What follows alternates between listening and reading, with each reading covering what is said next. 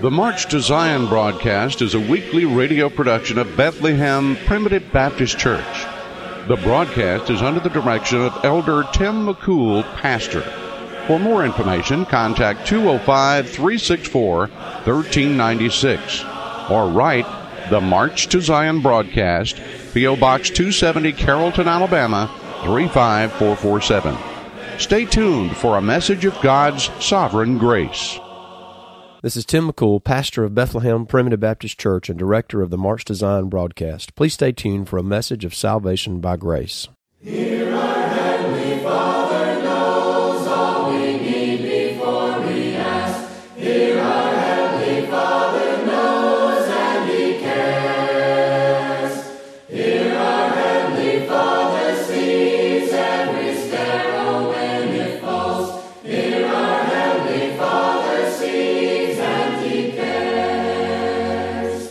See the lilies how they grow and the beauty they display.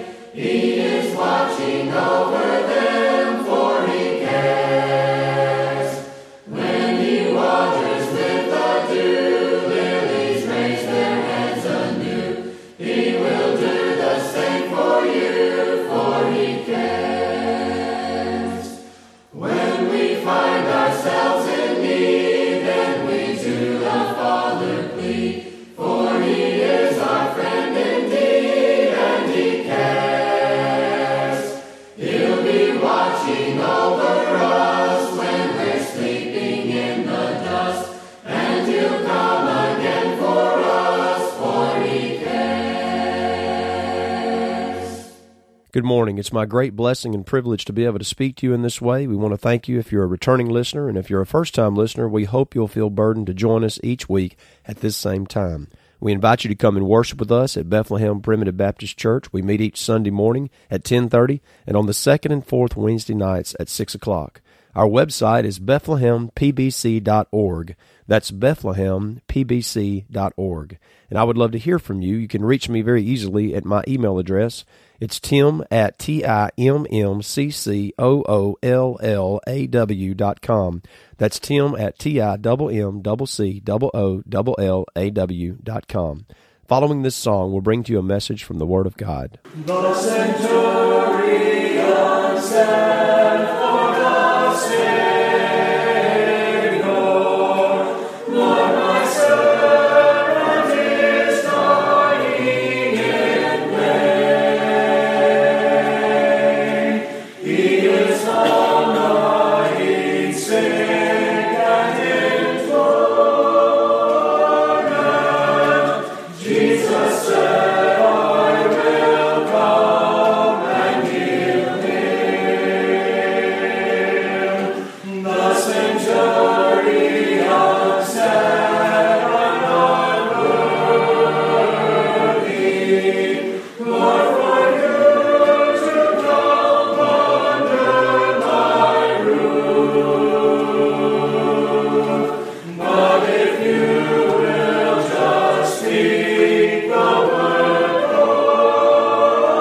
only, His great faith needed no further proof. Jesus marveled at His great faith, not in Israel such faith that He found. He confessed that He was unworthy. Lord, in me let such great faith abound. I want to speak to you this morning using as a text Matthew the 8th chapter and also Matthew the 15th chapter, and speak to you about great faith.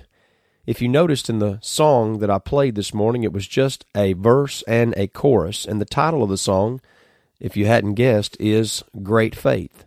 Elder Bryce Lawrence and myself wrote this song a while back, and one of the reasons that I was burdened to write this song is because I noticed the similarities between the account of the Roman centurion that came to Jesus in Matthew 8 and the Syrophoenician woman who in Matthew 15 also came to Jesus. These are the two people in the New Testament that Jesus himself refers to as having great faith. And over the years, that has just stuck with me. I can't get that out of my mind, and I continue to come back to it because it's so amazing, the characteristics that we see of these two individuals, and what a strange place that their faith was demonstrated. So this morning on the radio program, I wanted to do something just a little bit different and introduce this subject through that hymn that Elder Lawrence and myself have recently, in the last couple years, written. Again, it's called Great Faith, and the title of my message this morning is Great Faith. I hope on into the message here this morning to share with you the second verse and chorus, and then finally we'll close out with the last verse and chorus. And as you notice there in the song, the first verse and chorus is focused on Matthew the 8th chapter, and so I want to speak to you about that. Let's read in Matthew 8 and 5. And when Jesus was entered into Capernaum, there came unto him a centurion, beseeching him, and saying, Lord, my servant lieth at home sick of the palsy, grievously tormented. And Jesus saith unto him, I will come and heal him. The centurion answered and said, Lord, I am not worthy that thou shouldest come under my roof, but speak the word only, and my servant shall be healed. For I am a man under authority, having soldiers under me, and I say to this man, Go, and he goeth, and to another, Come, and he cometh, and to my servant, Do this, and he doeth it. And when Jesus heard it, he marveled, and said to them that followed, he turned around and looked at the ones that were with him, and said, Verily, I say unto you, I have not found so great faith, no, not in Israel. And I say unto you that many shall come from the east and west, and shall sit down with Abraham and Isaac and Jacob in the kingdom of heaven. No doubt this was a reference to this centurion. But the children of the kingdom shall be cast out into outer darkness. There shall be weeping and gnashing of teeth. Jesus said unto the centurion, Go thy way, and as thou hast believed, so be it done unto thee. And his servant was healed in the selfsame hour. Now, this has stuck with me every time I come back to this and thinking about the faith of this Roman centurion. Notice what Jesus says in verse 13. He says, And as thou hast believed, so be it done unto thee. So how did the Roman centurion believe? And I think we'll also see that the Syrophoenician woman in Matthew 15, when we get there in a few minutes, that she believed the same way. They have commonalities in their belief. Otherwise, Jesus never would have said both of these two people had great faith. Now, the reason this is important is I think we can find 2 or 3 basic characteristics of great faith given here that these two individuals have in common, and then we have to ask ourselves the question, is this what my faith is based on? Because I would like to have great faith. I would love for the Lord Jesus Christ to look upon me. Wouldn't you want him to look upon you and say, here's a person that has great faith? That's not to build up the esteem or the pride of an individual, but to glorify the Lord, because if you see the true essence of faith and what it is, it's not something that we generate. It's not something that we come up with ourselves. So as we consider the great faith of this Roman centurion and this Syrophoenician woman, I want you to think about this. What is most people's understanding of faith? It's something that they generate within themselves, and if they can just believe hard enough, well, they can make it come true, almost as if they could wish something to happen just because they have something inherent within them. Well, the very definition of faith in the Word of God, it says it's the gift of God. It's not of works. It is the fruit of the Spirit. It's something that comes from God. So the very faith within us that we have, that we can utilize, is something that comes from God. We don't generate it. We don't all of a sudden spontaneously combust faith within us one day if we just try hard enough or concentrate hard enough. No, faith is the gift of God, and it is the fruit of the Spirit, according to Galatians 5. In Ephesians 2, it's the gift of God. That means that God implants it. And when does he do that? He does that in the new birth. And somebody says, well, don't you have to will the new birth to happen? Well, just ask yourself this practical question. Did you will yourself to be born when you came into this world? Jesus said that everyone is born again the same way. John 3 and 8. It's like the wind. You didn't tell the wind what to do, where to go, how to blow, when to blow, which direction to blow. He says, so is everyone that is born of the Spirit. And there in John, the 3rd chapter, he compares it to a birth, a natural birth. And nobody wills themselves to be born. It just happens whenever the time is right.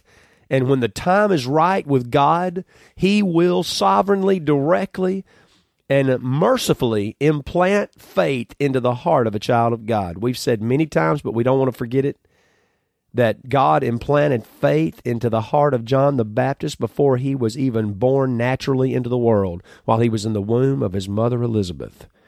God imparted faith spiritually into the heart of David when he was just a toddler being held in his mother's arms. He didn't accept, he didn't let Jesus in his heart. He had no ability to do that. The Apostle Paul had faith implanted into his heart when he was known as Saul of Tarsus, going about killing Christians. And he didn't ask Jesus to come in. He didn't say, Lord, I'll let you in. No, the Lord just came in because it was time for him to be born again. It was God's time. And that old thief on the cross in Luke 23, it says that he was cursing the Lord Jesus Christ one minute, and the next minute he was praising his name, and the only one that's taken up for the Lord there on the cross was that thief, when he was cursing him before and hating him and saying, get yourself down and get us down with you if you're the Son of God. What happened? The Lord Jesus Christ, the Spirit of God, the Father, interceded into the heart of that dead in sins thief and gave him life. So faith is implanted by God. We have to understand where the faith comes from before we can ever have a concept about how to have great faith. Because we're told so often in the religious world, well, you've got to believe to get faith. But the Scripture says God gives you faith, and that enables you to believe. That is a totally opposite teaching in the Word of God than what is heard in the religious world. God gives the faith, and that enables you to believe.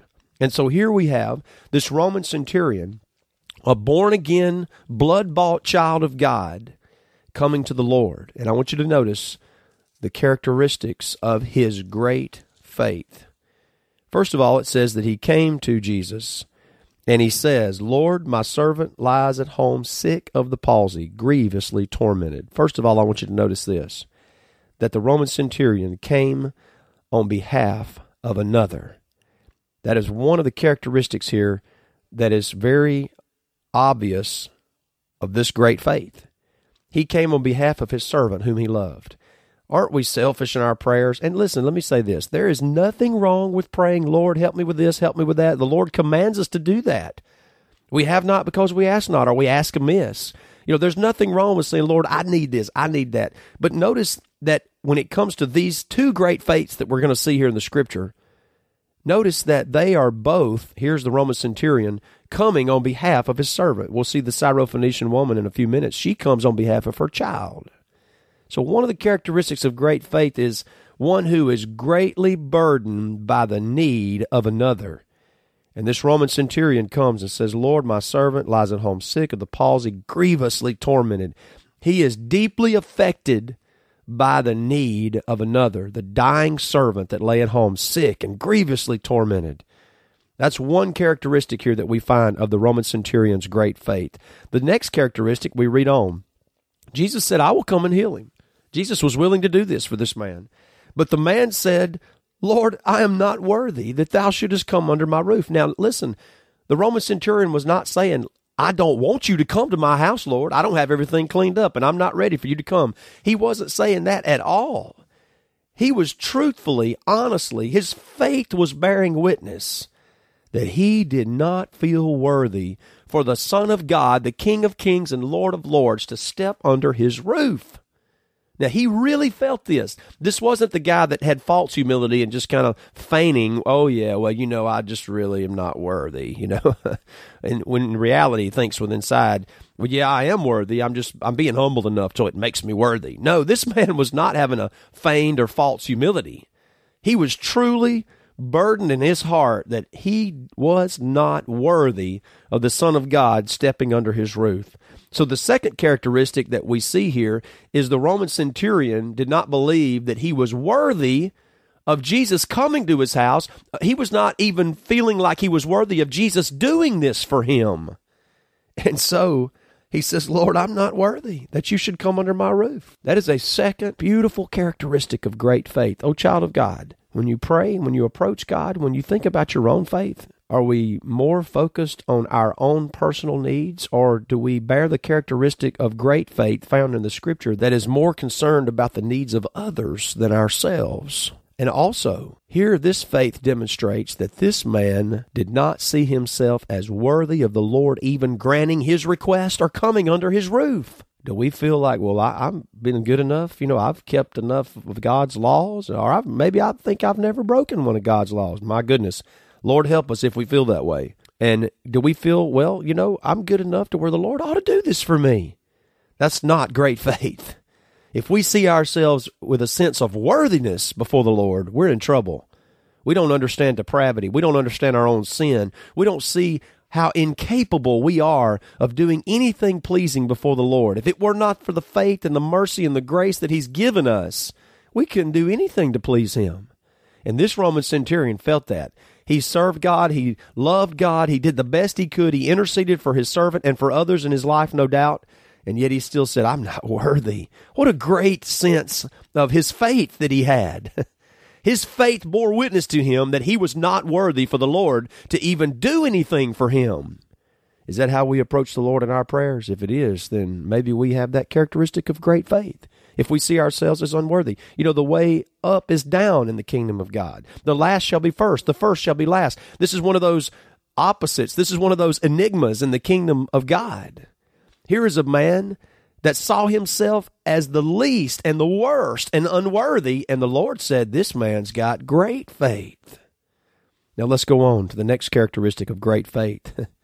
He says, but speak the word only, and my servant shall be healed. And he goes on and he says, for I'm a man under authority.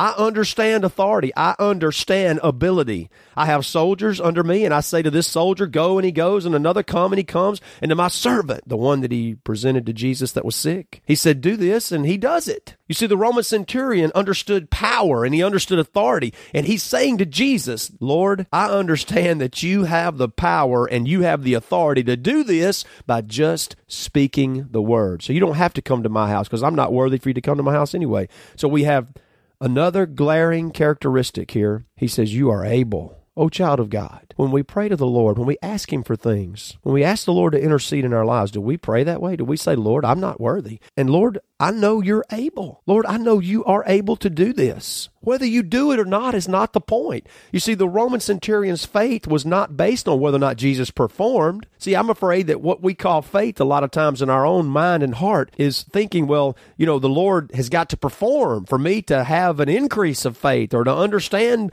better and be strengthened. No, here the Roman centurion said, you don't even have to come to my house to heal this one that I am asking you to heal. I know you're able to speak the word because you're the Son of God and you have power. He says, I understand power. And he didn't say, well, if you don't do it, well, then I just won't believe you anymore, or I won't believe in you, or I won't pray to you anymore. No, he was not hinging his belief and his faith on Jesus' performance. He already knew that Jesus was able. That is so important. When Jesus heard it, he marveled and said to them that followed, verily I say unto you, I have not found so great faith, no, not in Israel.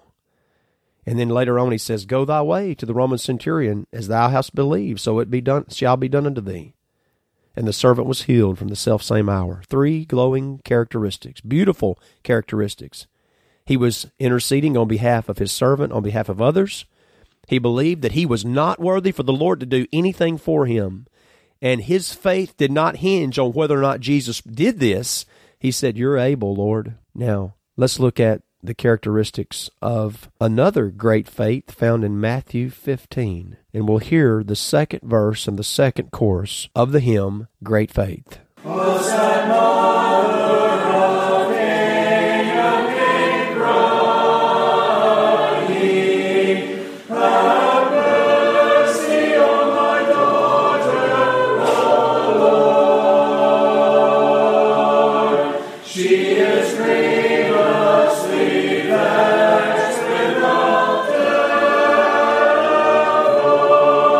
What the answer, no, not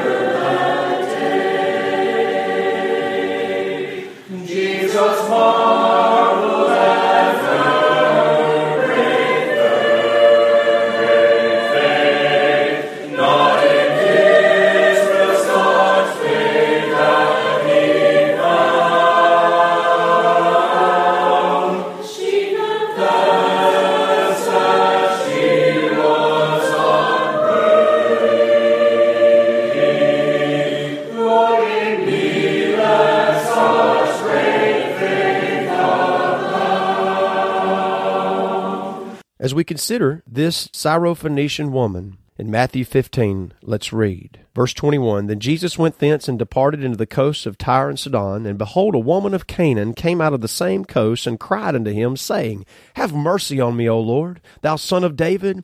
My daughter is grievously vexed with the devil. But he answered her not a word. And his disciples came and besought him, saying, Send her away, for she crieth after us. It's like they were embarrassed of her. But he answered and said, I am not sent, but unto the lost sheep of the house of Israel. Then came she and worshipped him, saying, Lord, help me. And he answered and said, It is not meet to take the children's bread and to cast it to dogs. And she said, Truth, Lord. Yet the dogs eat of the crumbs which fall from their master's table. Then Jesus answered and said unto her, O woman, great is thy faith. Be it unto thee even as thou wilt. And her daughter was made whole from that very hour. As we consider the second encounter that Jesus had with great faith, notice the characteristics that are going on here. And notice they are exactly like the Roman centurion's great faith. 3 basic characteristics. The woman was a Syrophoenician woman, and she comes to Jesus and she says, Have mercy on me, O Lord. My daughter is grievously vexed with the devil. Doesn't that sound like the Roman centurion who said, My servant lies home? He's grievously vexed with sickness. And here this woman says, My daughter is grievously vexed with the devil. She's interceding on the behalf of another. And now notice this. He answered her not a word. Can you picture that now? Can you picture this woman coming to him, crying, upset, interceding for another, heartbroken, bent on seeing Jesus and having an audience with him, and she cries out to him, and he's just quiet, doesn't say anything. And yet this woman is not turned away by his quietness. She continues to petition him, and even from a distance, it sounds like, because the disciples said, Send her away. She's crying after us. She's going, Oh, please, please intercede. Please talk to your master. Please talk to Jesus. And he looks at his disciples and says, I am not sent but to the lost sheep of the house of Israel. 2 times now he has rejected her. Then she came and worshipped him. Now, if we were there, would we have stayed with it like this? Wouldn't we have been embarrassed and just gone away? Or wouldn't we have gotten upset and stamped our foot and said, Well, I can't believe he wouldn't even speak to me. And now he is saying he's not sent to me. And then she comes back, though. She keeps moving forward with her faith. And she says, Lord, help me. And he answers her and says, It is not meet to take the children's bread and to cast it to dogs. He calls her a dog. Now, surely here she's going to say, Well, my goodness, I can't believe he'd insult me like that. No, you know what she said? She said, Truth, Lord. You know what that tells me? She says, I know I'm a dog. I know I'm not worthy of you doing this for me. You know what she's saying? She's saying, Lord, you're right. I am a dog, but Lord, I'm your dog. I'm your dog. Yet the dogs eat of the crumbs which fall from their master's table. This woman is saying she's not worthy. She's willing to be called a dog. And she says, I'm not worthy. Isn't that something? And then she goes on and she says, Yet the dogs eat of the crumbs which fall from the master's table. She knows that Jesus is able to feed her, to heal her daughter. Why do you think she keeps coming back? 3 times she comes. 3 times she cries to him. O Lord, thou son of David, she says. And then she continues to cry to the apostles. And she falls down at his feet and worships him. Oh, don't tell me for 1 second that this woman doesn't believe that he's able. Notice her faith is not hinging on whether or not he does it. She just knows the only answer she has is Jesus. Do we feel that way when it comes to our faith? As we hear the last verse of the hymn, Great Faith, I hope that we'll think about ourselves, because faith is not something that we self-generate. Faith is the gift of God. We all have that within us. The measure of faith is given into God's children in the new birth. So every born-again child of God has that in them.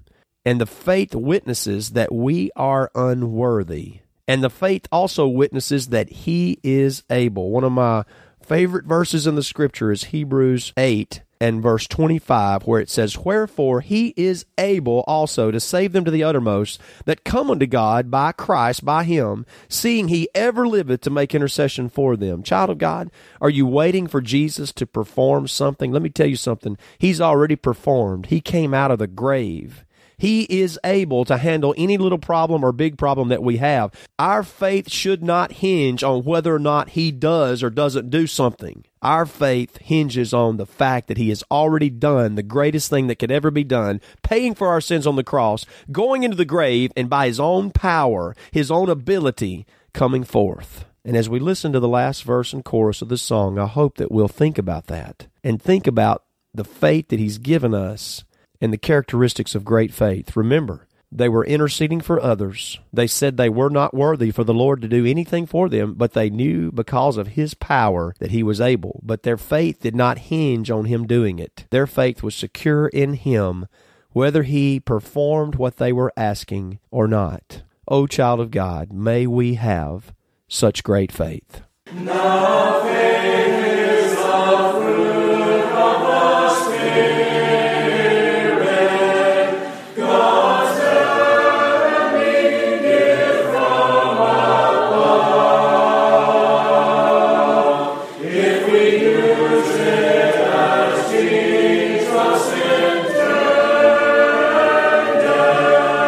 it is great in the sight of the Lord. Great faith does not come from unmerit, so there will be no boasting by man. It flows from the Lord's Holy Spirit when we trust in His kind, loving hand. Jesus marvels at such great faith. Not in Israel such faith will be found. To confess that we are unworthy, Lord, in me let such great faith abound. We're marching to Zion, beautiful, beautiful Zion. We're marching upward to Zion, the beautiful city of God. Let our songs abound and every tear be dry. You've been listening to the March to Zion broadcast. For more information, contact 205-364-1396 or write to the March to Zion broadcast, P.O. Box 270, Carrollton, Alabama, 35447. Bethlehem Primitive Baptist Church is located 7 miles east of Gordo and 10 miles west of Northport, just off Highway 82 on the Boyd Road near Ecola. Services are each Sunday at 10:30 a.m. and the second and fourth Wednesday night at 6:30 p.m. Please join us next week for another message of God's sovereign grace.